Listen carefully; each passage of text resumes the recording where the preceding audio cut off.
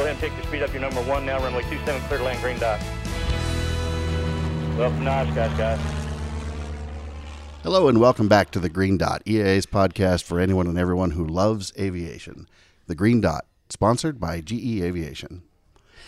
Well, hello, my name's Hal Bryan, and I'm one of your hosts on The Green Dot. I'm senior editor at EAA for print and digital content and publications. Here on my left, I'm Chris Henry. I'm the EAA Aviation Museum Programs Coordinator. And Chris, today we have a guest. I always say I love the episodes where we get to have some guests. And today we're very fortunate to have someone who has a great story that really kind of spans all of the general areas of EAA. And that is Mr. Ron Strauss. Ron, thank you for coming all the way up here to Oshkosh to spend some time with us. Thanks, Chris. It's a pleasure to be here. And as we're recording this, of course, this will air quite a bit later, but as we're recording this, Ron, you're on site to speak this evening, Thursday the 20th, at the EAA Aviation Museum. Yeah, I'm looking forward to the night. That should be a great turnout and a fantastic presentation. So, Ron, let's go back to the beginning. I always like to do that before we go anywhere else. And you've had a long career in aviation. Was it something that interested you as a kid? Yes. I'd done my first flight when I was probably 7 or 8 years old, and I immediately fell in love with aviation. Wow. Do you remember what kind of airplane it was? It was a Stinson 108. Oh, nice. Probably a Franklin 165. Yeah. Huh. Yeah. That's neat how that sticks with you. Was that a family friend, or did you go to an event somewhere? It was at Sac City Airport in Iowa, and my father knew the owner of the airport, and so he took us up and really enjoyed it. I fell in love with flying from then on. What was your path after that? And you said you were about 8 years old. Did I hear that? Eight or nine or something like that. So what was next for you? I went in the Air Force when I was 17, and I was underage, so my parents had to sign for me, and they weren't really happy campers. But anyway, I started off. I went to aircraft and power plant school with the Air Force, and began my career on the B-47. Oh, no kidding. Yeah. The Stratojet. Yeah. You know, the B-52 gets all the attention, but to me, and I've got a brother out there who's listening who is going to be cringing when I say this, but the B-47 is a much nicer looking airplane. Swept wing. It always reminded me of a shark, something like that. It looked like it always looked to me like it was a fighter pilot's bomber. Yeah. It always reminded me, it always looked like basically someone's hood ornament came to life. Yeah, exactly. I mean, it was, you could chrome it and put it on the hood of a 48 Buick or an Oldsmobile or something. You know? That's a really good point. I think people argue that was one of the most beautiful airplanes ever built. Was the B-47. Well, the Boeing done a lot of experiment on the B-47, and of course that came into the 707. Sure, yeah, swept wings and everything else. Yeah. So how did you?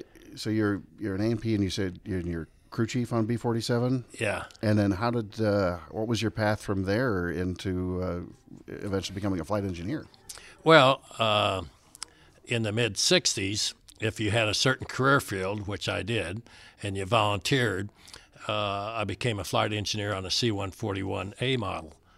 And I flew that as a flight engineer for nearly 4 years out of California to Vietnam and back, basically. Were you at maybe at Travis Air Force Base out there? Yep, Travis. Okay. From 66 to 70. Wow. That's really remarkable. Now, would you have, as a flight engineer, forgive my ignorance here, would you have needed to have been commissioned for that? Was that? No, I was a tech sergeant. Okay, as tech sergeant. I was wondering how that. I wasn't clear how that worked for flight crew for flight engineers. No, flight engineers were all enlisted. Interesting. Yeah. And can you tell us a little bit about those flights? You told me a little bit earlier that you guys were pretty busy flying those 141s. Well, I flew it from 66 to the beginning of 70, and we'd fly from Travis to Honolulu and pick up fuel, and then go on to Wake Island, where we'd change planes and we'd crew rest at Wake. Then we'd go into the Philippines at Clark and crew rest there, and then go from there in country up to Yokota in near Tokyo and crew rest, change planes, and then we'd fly hopefully nonstop from there to Travis, which was about 10 hours. But sometimes due to the winds or weight we carry, we couldn't make it, and we'd have to stop at Anchorage. On the outbound flights with all those stops, that's just a factor of winds? that you No, had stopping in Honolulu those- for fuel and things like that? It was refueling Refueling. and changing crews. But you were able to go nonstop on the way back most of the time. most of the time. Yeah. Interesting. And interesting is that you're making ground stops for fueling. Were you mid-air refueling at any of these points? No, that airplane, that was the A model. Oh, the A and- model wasn't equipped. No, it was Interesting. the B model. Then they that stretched it. Stretched it and put the air refueling in it. And then they made a C model, which was the new cockpit without a navigator, and they used the INS. Ah, gotcha.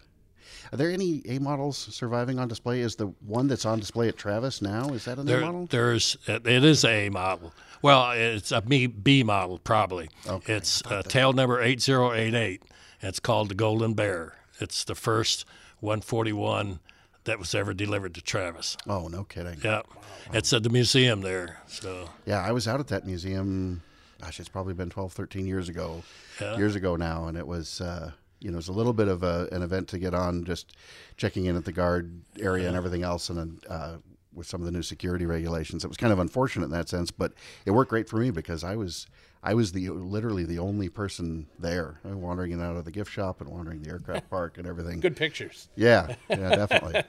If only I had my iPhone 10 back in 2006 or whenever that was. Now, one of your aircraft, one of your 141s, is actually at the Museum of Aviation at Warner Robins, right? it is. Yeah, and I got on that. It was funny, but that particular airplane, I noticed the tail number. And I said, geez, I remember that tail number, even though it's been 40-some years. And I got my Form 5 out, and there it was. So I got to get on the airplane Veterans Day of last year.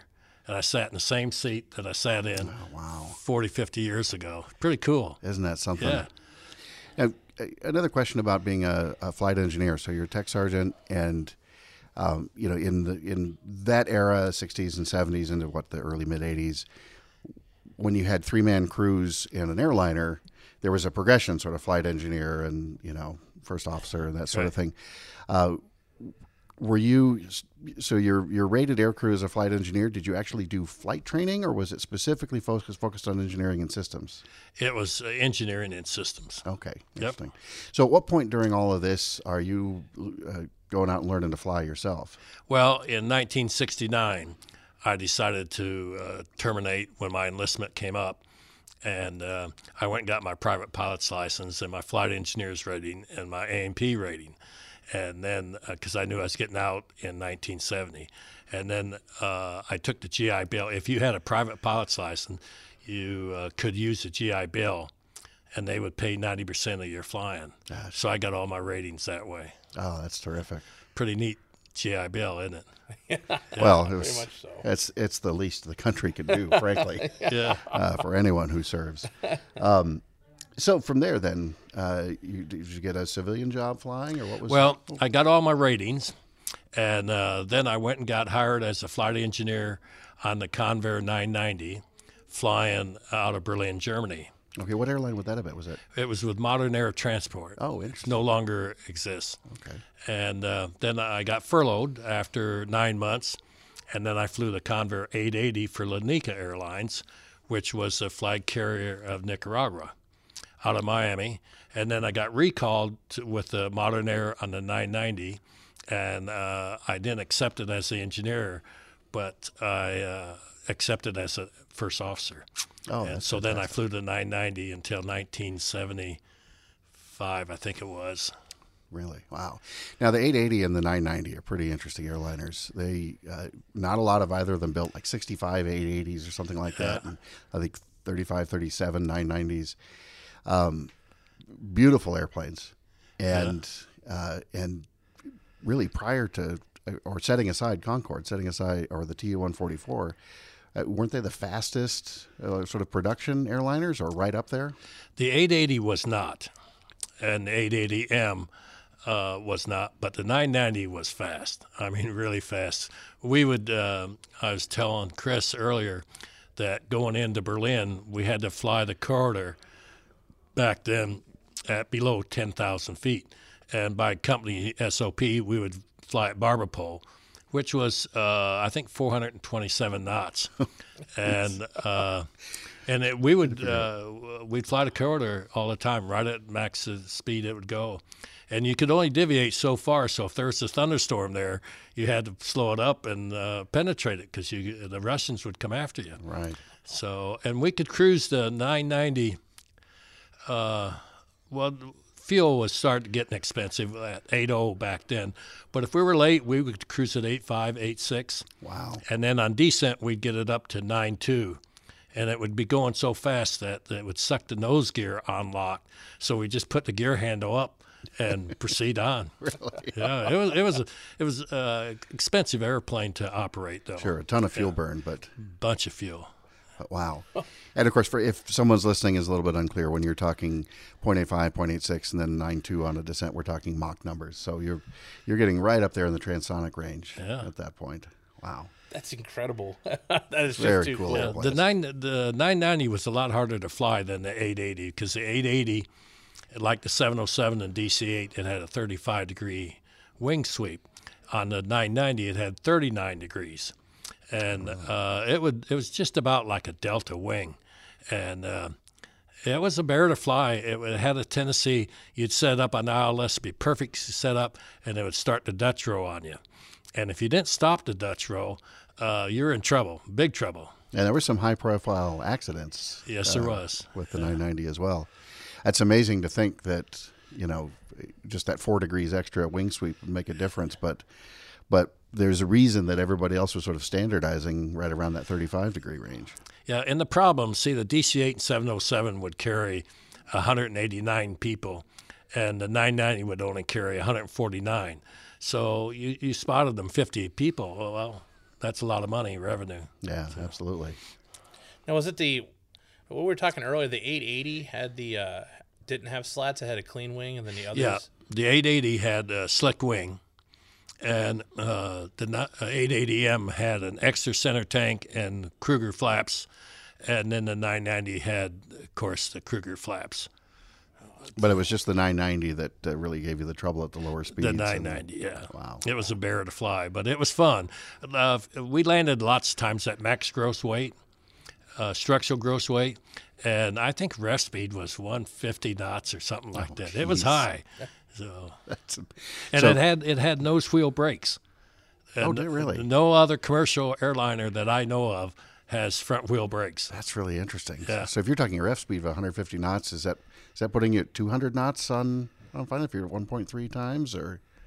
No, that was Oh, that was your the ref speed. I was yeah. going to say, but The stall speed was a lot less than that. sure. Sorry. Oh man.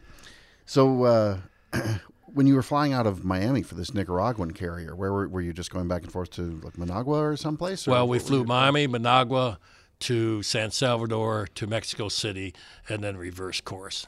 Wow. And I got hijacked one time when I was furloughed and working for Lanica. Oh, my gosh. Chris, do you think we should ask him about this? Yeah, I do. It's unanimous. Can you walk us through how that happened? Well, it's pretty interesting. I was furloughed from Modern Air, and so I was qualified both to fly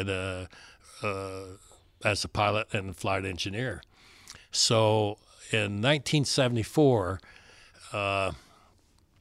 what happened? They had a Christmas party for ambassadors and stuff like that, and they had a lot of problems down in Nicaragua at that time. So what happened is they came in and they shot one guard, killed him, and then they took prisoners, hostages, and they wanted to release 20 prisoners, political prisoners. And the deal was that they didn't want any Nicaraguan on the flight, period. So 2 Americans, myself and one other pilot, and I think the other engineer was Venezuelan or whatever. But anyway, so we sat down there for 3 days, and then we had to fly them out of there. And it was pretty interesting because they transported them from like a crew bus, and they had a priest and a Monsignor. And previous to that, we had 3 of us in the cockpit, and they all made us strip down, check us for weapons or whatever. And then I had a burp gun at my head on takeoff. And we took off and went to Cuba and landed there. And they had America flew down $5 million because General Somoza didn't want to pay him any money. So they had the guns, the $5 million, and we landed at. It was pretty neat because my main job was. That's not what you say after a hijacking for crying out Well, loud. I mean, my job was mainly everybody spoke English, and my job was to make sure they knew because we didn't know where we were going. We assumed it would be Cuba. Sure, that was sort of day Yeah, we didn't have the range, we didn't have the charts or anything but Cuba.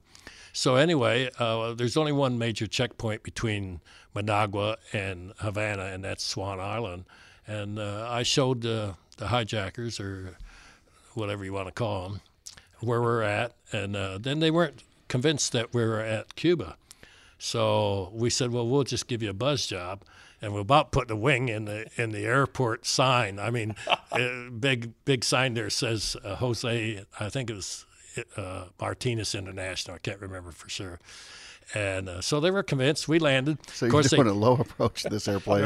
oh yeah, buzzed it Screaming right down at the the tower to make. And I was pointing at the tower, the sign, to make sure that they understood. And they were convinced. So we landed, and they took the guns off, and then they took the money off, and then they took the prisoners off, and then we were ready to get out of there. And they said, no, you can't take off. And we waited, and they said, no, come inside. We don't want to go inside. We want to take off, you know. So finally, we had to go inside. And they sat down and fed us. You know, they show us how nice it was, all the nice silverware and everything, you know. And so we kept saying, well, we're ready to go. No, you got to wait. So finally we got the airplane, you know, and we're ready to go, startup clearance, you know. And so we started engines without startup clearance. We just heck with it. And so we were ready to taxi. And they said, no, don't taxi. So we wait a few minutes. We're ready to taxi. No, don't taxi. Yeah, we're going to taxi and take off. No, he says, you take off and we'll send the MiGs after you. Wow. So we thought, ooh, boy, this is interesting. So we thought anyway, that the Navy, which Key West was only 90 miles from there, was monitoring all this conversation. So we debated, we figured, well, we'll just take off anyway and suck the gear up and keep it right on the ocean and drive it as hard as it would go and see if we could get into U.S. ADIS before the MiGs catch us. And we were debating back and forth, and finally I said, well, why don't we just wait? And if we see the Jeeps coming back, we know there's a problem. We'll just take off anyway. And the guy says, yeah, but they'll block the runway. I says, we'll just take off on the taxiway. The hell with them, you know. And then, so then they finally said, okay, you're cleared to taxi, take off. And they have to say it twice. We took off, you know, and then we went back to Managua. And that's where I met General Somoza. He came in and thanked us, and Really? it was all over. Wow. That's amazing. You know, in retrospect, obviously, you know, the climate was very different in Nicaragua at that point than it would have been 10, 20 years later. But still, I would thinking, you know, I've got America 90 miles away. I just want to get there and get on the ground and go have a Big Mac or something. The alternative would be getting shot down. Right, exactly. But I'm thinking going back to Managua versus once you're out of Cuba, just get me to the nearest friendly place. But you just went back to Managua and back to work? Well, we went back to Managua, and then I spent the night there. And the next day, of course, they gave me 3 bottles of rum in Cuba and a box of Havana cigars. And I thought, well, hell, that's pretty cool, you know. And then we It's the standard hijacking victim gift package. Right. And then we deadheaded back on Pan Am, and I went through customs. And he says, "What do you got there?" And I says, "Well, I got 3 bottles of rum and a box of Havana cigars." Oh, no. Well, you can't claim that. I said, "Hey, I just got hijacked yesterday. I mean, what the heck, you know?" And customs took it. Are you serious? Yeah. So you know they probably smoked them and had rum that night. Oh my gosh! Can we start a GoFundMe or something? Yeah, get a buy box this guy another box of cigars. Yeah. Now that they're a little bit easier to get again. Yeah. Or They were easier to get, and maybe they aren't anymore. 2 boxes. I need a box. Yeah, that's only fair. I've got one Cuban at my desk right now, actually. All right. We believe know it what or we're not. doing after this. Yeah, so. exactly. Oh my gosh, that's amazing. I'm drained. See what I after mean? that. We're this far in and we haven't even talked about About Elvis. you know who. Yeah, exactly. Actually, before we do get into that, I do want to ask. So you're air crew in the Air Force. You get your private. You get ratings. You're flying the great Convair hardware. Are you flying privately during this time as well? Yes, I was a flight instructor back in 1970, and I kept that active until just a few years ago. Wow, that's fantastic. So whenever I get furloughed from the airlines, I would go back flight instructing. Right. And I enjoyed it. Didn't make any money at it, but so I think I was making $5 an hour back then. Wow. Now, did you have airplanes of your own at this time? Too, Yes, privately? I owned not until 1985. Okay. I bought an Acrosport 2, and I flew that for a couple 3 years. Then I got a Skyboat, which I really liked, and then I got a T6, and then I got a Super Cub, and then a Cessna 170B. Oh wow, fantastic. All tail draggers. Well, in other words, all real airplanes, right, Chris? Yeah, that's absolutely right. Yeah. Although no one's going to look the 880 or the 990 in the face and tell it it's not a real airplane. Okay, well let's jump back then and go back to your professional career after the hijacking. What's next? Well, I flew the 880 a lot with Lanica, and then I flew the 880 for junkets. And that's where I met the broker, where I got the connection to the Elvis thing. Wow. Oh, can you tell us how did that come about? How did you interview? How did that all go down? Well, it was pretty interesting because I was working on a Convair 880 to get it ready to go on a junket. And the broker came back, and it was a holiday. And he said, "What are you doing working on a holiday?" And I said, "Oh, the airplane, we're leaving tomorrow, so it's got to get ready today." So we talked and liked each other, and I'd done a few favors for the broker, probably some I shouldn't have done, but I did. And we became pretty good friends. So, he says, "I'm going to sell Elvis an airplane." And I says to myself, well, yeah, everybody's going to sell Elvis an airplane. Now, at no point did you say Elvis who? Yeah, didn't have to. You didn't have to at that point, definitely. So he said, "Would you like to fly it?" And I said, "Well, sure." I was flying junkets. So anyway, then we didn't talk for 2 or 3 months, anything about Elvis. And he called me up, and he says, "Get a crew ready." And so about 2 or 3 months later, he called me up, and he says, "Say, we're going up for an interview tomorrow." He says, "You got the names of the crew?" And I said, "Geez, it's been 4 or 5 months. I don't know if they're still available." So I got a hold of 2 of my friends. We flew the 880 and the 990 together. And I says, "Hey, we're going up tomorrow to get an interview with Elvis." And they said, "Whoa, we're ready." So we airline up to Memphis, and we go to the mansion, and they expected us, and we went back in the back. And Vernon Presley, Elvis's father, he had an office in back, and it was sort of split. It was a windowed partition where you sat. So the other pilot went in for an interview. We had agreed on I asked the broker, I says, how does these interviews go? He said, "I don't have a clue." He says, "But just make sure you know how much money you're going to ask from him." Oh, okay. So we sat down as a crew, and we figured, well, we'd ask this amount. So the other pilot went in for an interview, and he lasted about 2 or 3 minutes, and that was it. I said, "Elwood, how'd it go?" "I don't know." So it was my turn. Went in there, met Vernon Presley, and he says, "I got 2 questions." And I says, "Well, go." He says, "If we hire you as a pilot, you do the flying, we do the entertainment." "Yes, sir, no problem." He said, "How much money you want to make?" And I told him. And that was it. I thought, damn, that was either my best or my worst. I don't have a clue. 2-question interview. So without naming numbers, how did the money that you asked for and presumably got. How did that compare to what you've been making as flying for these junkets and other airline stuff? Well, for the airlines, it was a little bit more money. Yeah. I've got the book out here, and it's got a contract that's signed terrific. by Mr. Presley. I'll show tonight. And it's got exactly what I asked for.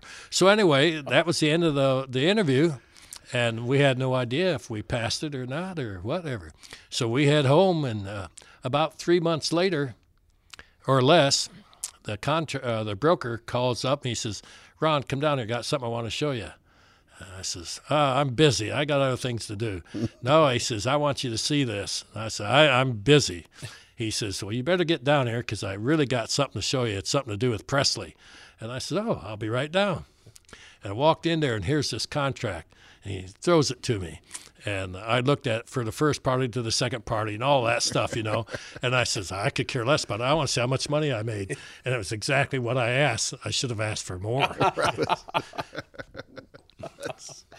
Oh, my gosh. Now, had you seen the airplane yet? I had ferried it from Wichita down to Fort Worth, Texas. But that was it was an airplane owned by Delta Airlines that they traded it into Boeing for a new 727 or something. And then I flew it down there and then left it and hadn't seen the airplane since. But when you first started talking to the broker, or the broker approached you about flying for Elvis in particular, had Elvis already decided on that airplane or the 880? Because I'd read somewhere that he had been looking at a 707 at first, and that sort of fell through. He was looking at 707, but it was owned by a gambler, or not a gambler, but I can't remember his name right offhand. They were afraid that the different places he would go, that the police would confiscate the airplane. Wow. So he decided that's it, and he bought the 880. So. Just happened to choose the equipment that you knew. Yeah, that's incredible. So the first time you saw the airplane, it was still probably painted up in its airline garb. I guess. It was just Delta, and it carried 120 passengers. Wow! And did it go to did you take it to some sort of a refurb facility or something? Yeah, we took it down to Fort Worth, and that's where it was completely gutted and redone inside, and the cockpit and the whole fuselage and the paint job and everything. Wow. It's all done there. Wow. So tell me about your first day on the job. What's that like? Well, we took the airplane from Fort Worth to Long Beach, California. We were going to have some modifications done to it there. Then we took it to New Smyrna, or Smyrna, Tennessee, to have it certified. And then we were taking it into Elvis, and we haven't met Elvis yet. And so we thought, boy, this is going to be really interesting. So we fly the airplane to Memphis, and no Elvis.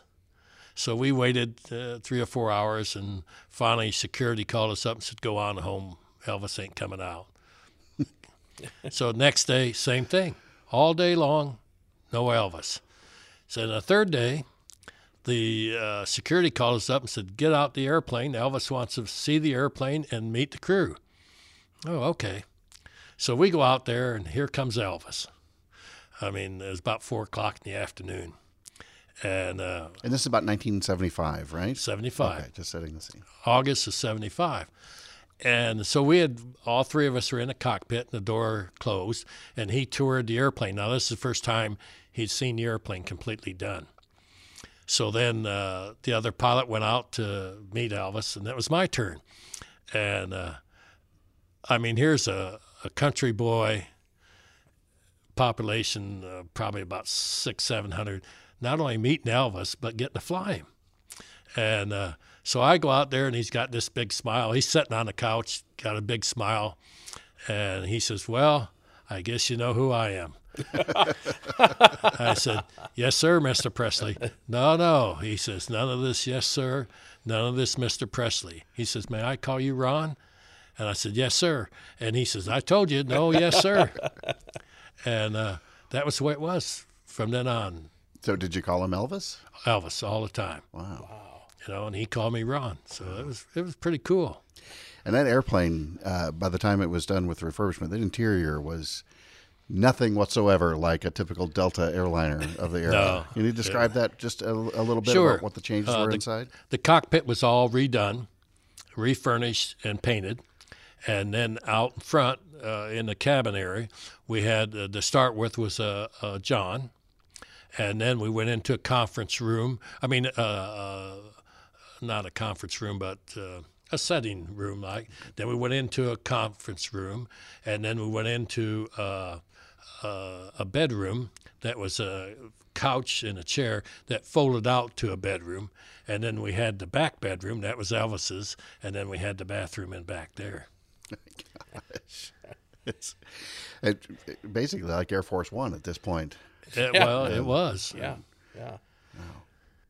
So, there's a good question that we had prepared here that I'd love to ask is, well, I guess I'll start with this first.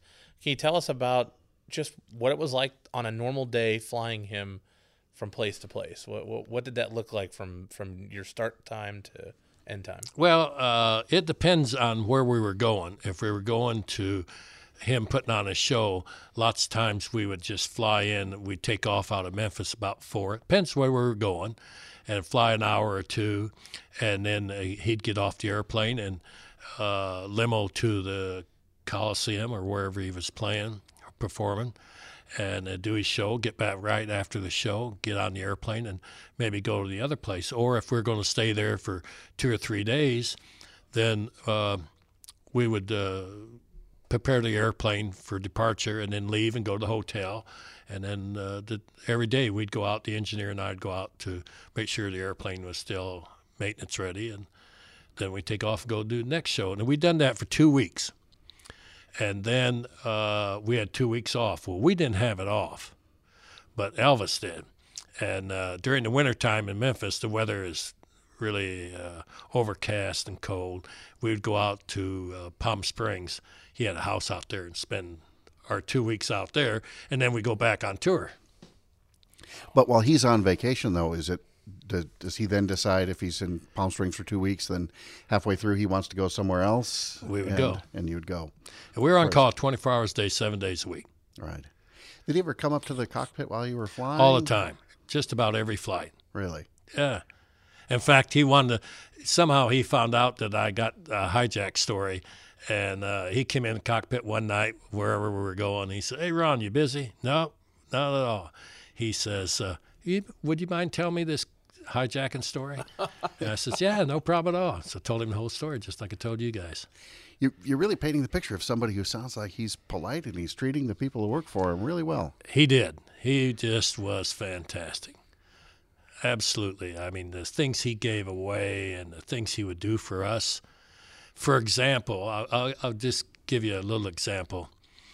Sometimes these deals don't work out too well for you. Either you don't like it, or they don't like you, or they don't like the airplane, or whatever. So after about 6 months, I asked Vernon Presley, I says, "How do you like the crew? How do you like the airplane?" He says, "It's fine. Just keep doing exactly what you're doing." So the next time I saw Elvis, I asked him the same thing. And he says, "Just keep doing exactly what you're doing. No problem at all." So in the meantime, I had rented a townhouse. And I decided, well, if it's going that well, I'll just buy a house.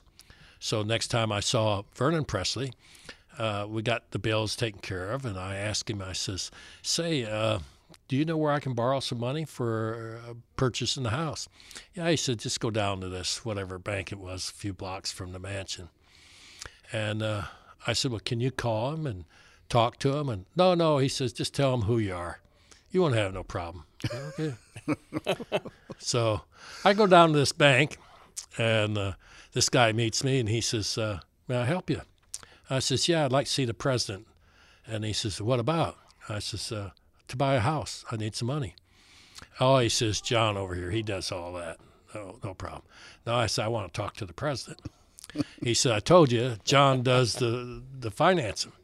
And I said, "Would you tell the president that Elvis Presley's pilot's here?" And the president heard it. "Get in here, come on." So we sat down, we talked, BS'd a little bit. And he said, "Well, I guess you want some money." I says, "Yeah." He said, "How much you want?" I think back then a house was $73,000 or something like that. And he said, how much collateral do you want to put down? I said, none. He says, how much interest do you want to pay? I said, little as possible.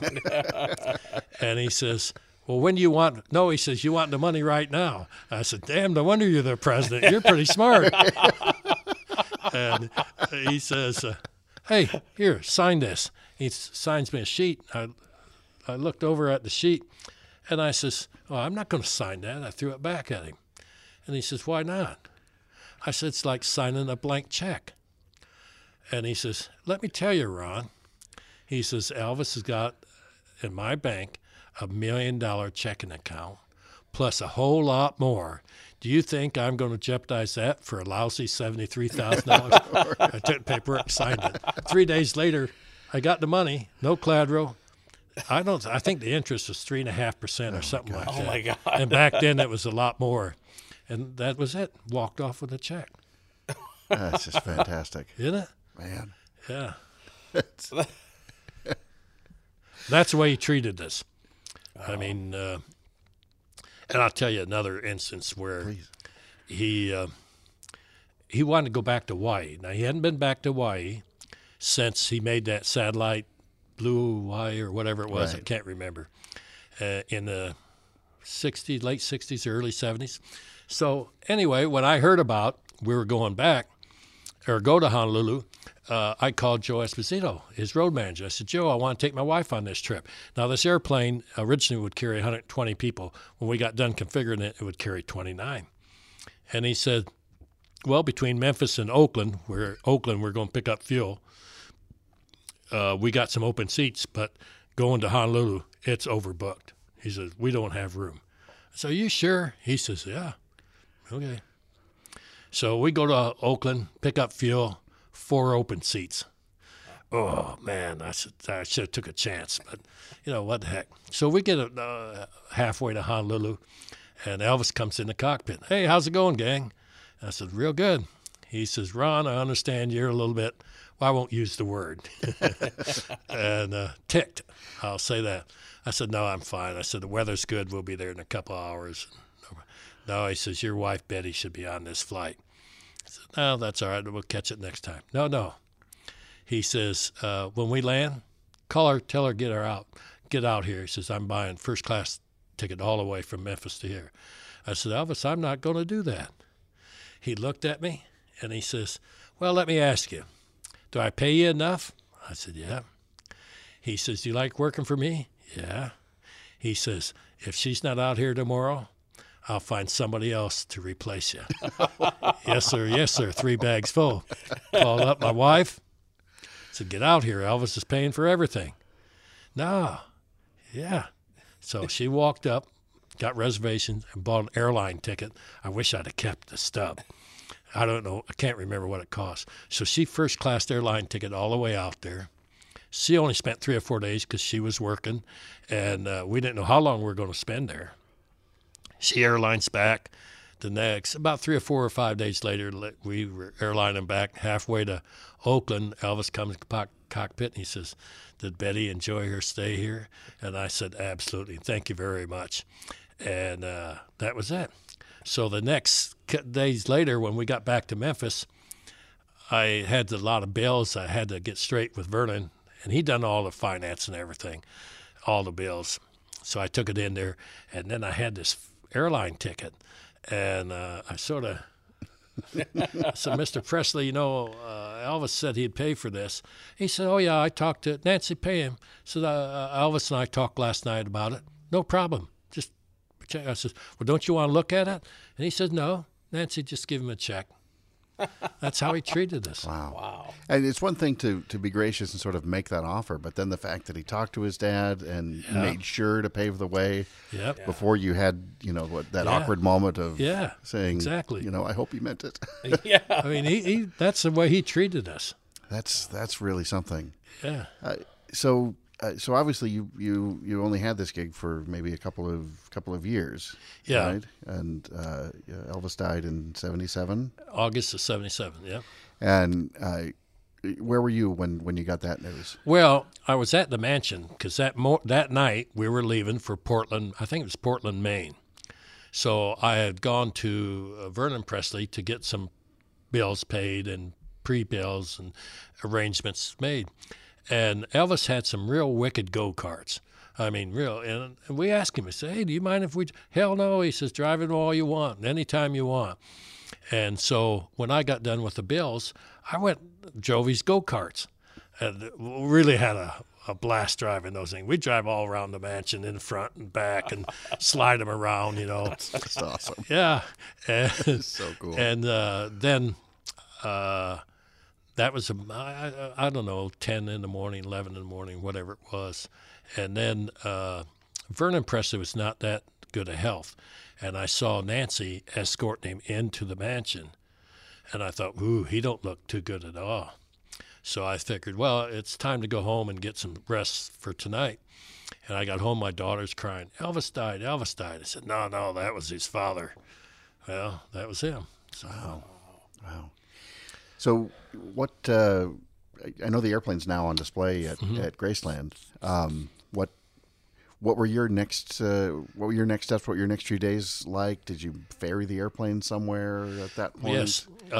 We took the airplane out to Long Beach and picked up Priscilla and George Hamilton and somebody else I can't recall at the time, and flew them back for their funeral. We done their funeral, and then we flew Priscilla back to Long Beach. Then I flew the airplane back to Memphis, and then that's the last time I flew it. Wow. Have you been to see the airplane at Graceland? Oh, yeah, numerous. 2 years ago, this August, or 3 years this August, was the 40th anniversary of his passing. So the Enterprise invited me down there, airlined me and my daughter and granddaughter to Memphis, paid for everything, and it was really, really nice. Wow. So let's jump back real quick. I know we're getting a little bit long, but I don't care. I'm having fun. We're all having fun. Let's be just a little bit gossipy for just a minute. Any other names of faces we would recognize that you flew along with Elvis on the airplane? Did you ever have interesting guests? Anne Margaret. Wow. And I went down from Vegas in the Jetstar and picked her up, flew her back. She's a great gal, really treated us nice. And but most of the time we would only carry 6, 7 people on the airplane. Sure. And you answered a question I was going to ask as well. Is that were you checked out? Did you fly the Jetstar? I flew only when the Jetstar co-pilot was not available. Oh, okay. And I flew that 3 or 4 times. I didn't like flying that at all. I wanted to be on the 880. Yeah. The Jetstar is named Hound Dog, isn't it? Pardon? I think the Jetstar is named Hound Dog. Well, it was supposed to be a Hound Dog 1 on the 880 and the Hound Dog 2 on the Jetstar. But lots of times we'd take off with just an 880 EP, and then we'd change it en route lots of times to Hound Dog, because the guy said, hey, you got Elvis? Yeah, you want to talk to him? Want to talk to him? Yeah. So you'd offer that And a up. couple times he did. He talked on the mic, So. That's awesome. But I'll tell you one other story. His girlfriend, when I first met Elvis, was Linda Thompson. Okay. And she was Miss Tennessee runner-up of 1972 or 3 or somewhere in there. And for whatever reason, I hadn't seen her in about 3 or 4 weeks. And we're sitting in, I think it was Long Beach, and waiting for him to complete his concert. And here they come in to the cockpit. They would always come in the cockpit when they came on, and they'd say, hi, how's it going? Do you need anything? And then departure would be same thing. And Linda would always kiss us on the cheek. So I'm sitting there doing some paperwork, and here she walks in, beautiful blonde, with a suntan, American Native Indian outfit on with a feather in her hair. And I turned around, and my mouth just dropped. Elvis looked right at me. He said, Ron, I won't use his word. Don't even think about it. As if I had a chance. So anyway, then we flew him from Long Beach to wherever, and she came in the cockpit, her and Elvis, after we landed, and kissed the engineer and then kissed me on the cheek. She whispered in my ear, don't give up, Ron. You still got a chance. Yeah, right. That's fantastic. That's terrific. So, tell us then, what was next for you? What's your flying been like? Since '77. Well, after the funeral and everything, we buried him the first time at the cemetery, of course, and then I went back with the airlines, and I talked to Vernon Presley after about a couple weeks to let things somewhat settle. And I told him I'd going back with the airlines, and I'd gotten hired, and I'm going to leave. No, he says, I'm going to pay you for a year. And I said, no. I said, what do you need me for? And he says, well, I need somebody to help contract this out because it's an expensive item. And they did. They charted it out. I said, look, I'll help you for a year, and then I'm going to have to move. And he said, well, I'll pay you anyway. And I said, well, I'm going to live here for a year. I'll do all the work for nothing. And he said, no, I'm going to pay you. And I said, if you pay me, I'll tear their paycheck up. So I'm not going to accept it. And then I went back with the airlines and flew that. And then I flew the 727 DC-8. And then I went with UPS where I flew to 727, 757, 767. And then I retired with them in '04. Wow. And do you still fly now?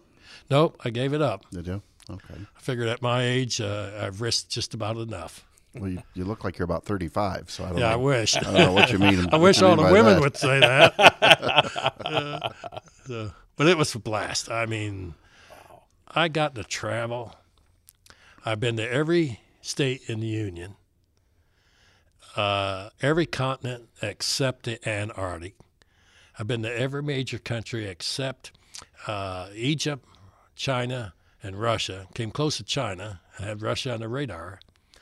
But I've just been so fortunate to fly.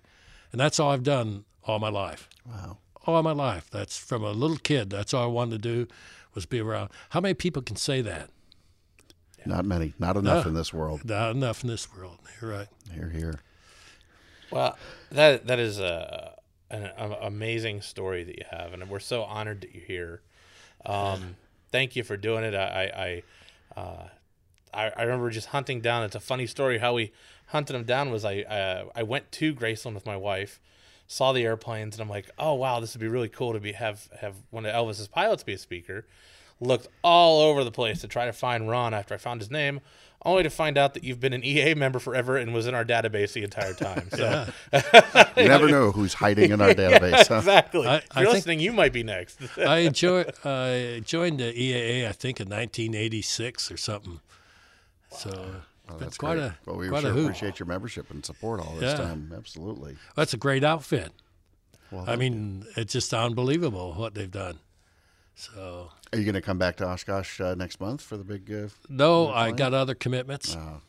But I've been to Oshkosh probably 7-8 times over the years. Is this your first time here in the off season Yes. When it's not open? It's kind of weird, isn't it? Chris gave me a tour, and I didn't recognize anything. This don't look the same. And this corner of the ghost town is exactly. this, and this is where the neutron bomb went off. So we have to ask you the famous story before we let you go about going for a peanut butter sandwich. Can you tell us a little bit of? Can you tell us that story? Yeah. Let's see. We were taking off out of Memphis, going to Denver, and getting these peanut butter, jelly, bacon sandwiches. They're about that big, $28 a piece back in the 70s. So for those who can't see, you made something look like a foot-long sub. Yeah, was that's the exactly shape and what size it of looked your like. hands there. Yeah. And so we take off to Denver, and here this guy pulls up, and it was Lisa Marie's birthday. So we all sat around and sang happy birthday to Lisa. And I guess you know who the lead singer was. It damn sure wasn't me. Pretty good guess. Yeah, you're right on it. So we got that, and in the meantime, we were monitoring the weather. We were supposed to go from Denver to Long Beach and drop off Lisa Marie. And the weather was 0-0. And this is probably midnight at night. So we invited Elvis into the cockpit. We said, Elvis, the weather is 0-0. We're not going to get in. Nobody's getting in. And he says, well, what do you want to do? And I said, well, we can take off and we can go hold, but we're not going to get in. And we're diverting this airplane to with you on board is a problem. And he says, well, just stand by a minute. So he goes back and talks to somebody, and a couple of his friends want to go to Baton Rouge or someplace in Louisiana. So he takes Lisa Marie and a security guard, says, go to the hotel, get an airliner back tomorrow. And he says, for us, go to Baton Rouge. So we take off Baton Rouge, and Elvis is in the cockpit for landing. It's just daybreak. And he's in these pajamas, and he's sitting back there in the jump seat. And we land, and we have no idea where we're going. We never been there before. So I asked the tower, I says, hey, where can we get some fuel? And he says, well, try that Texaco over there. So we go over there, and here the guy is a young manager, probably 30 years old. He comes on board, and then he says, all right, what do you guys want? I said, well, we need a little bit of fuel. He says, well, how much fuel you need? I said, 5,000 gallons. And he says, well, who's going to pay for that? I said, that guy right back there. Here's Elvis. Elvis Presley, my God. He shakes his hand, and he says, my wife's in love with you. He said, that's okay. He says, if I get her out here, will you meet her? Oh, yeah. He says, no problem at all. Well, here's this lady in bed at 6 a.m., gets a phone call. You want to meet Elvis Presley? Now, do you get up and put your makeup on? And we told him, but we can drag our feet only so much. You better hurry. So and we just keep dragging our feet. And finally, security came up, said, hey, do we have a problem? And no, we don't. He said, well, Elvis wants to go to Memphis. So we said, well, close the door and let's go. So as we taxi out, here's this gal. Stop. Oh. Wait, stop. It was too late. We had to go. Oh, no. Oh, wow. So that's the peanut butter and jelly story. That's hysterical. That is something. Yeah. And you had to tell us that right before lunch, too. I know. I'm getting hungry. We're recording here. That's what me and Ron are going to go get for lunch here. You head to Denver? Yeah, exactly. I couldn't eat. I took a couple bites. It was just so rich. That's a complicated combination. Yeah. There's a lot going on there. Yeah. Oh, my gosh. Well, Ron, we can't thank you enough for taking the time to join us today. We appreciate you coming into town to speak at the museum, and wonderful that you gave us this opportunity as well to reach out all over the place to anybody listening who couldn't be here in person. So with that, Ron, we'll say thanks once again, and thanks as always to everybody out there who's listening. Anybody who takes the time to leave us a review on iTunes. If you haven't done that yet, please go do that. That means the world to us, and it's the reason we're able to keep going. You can do reviews over at Google Play, I think through Stitcher, all the other places you can listen to our podcast. Also, we welcome feedback. Feedback at EAA.org is a great email address.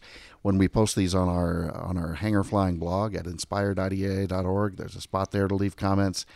So again, thanks for all the great feedback. Keep it coming, because it's because of you that we're able to do this show. So with that, we'll sign off and say that we're going to see you next time when you're cleared to land on the Green Dot.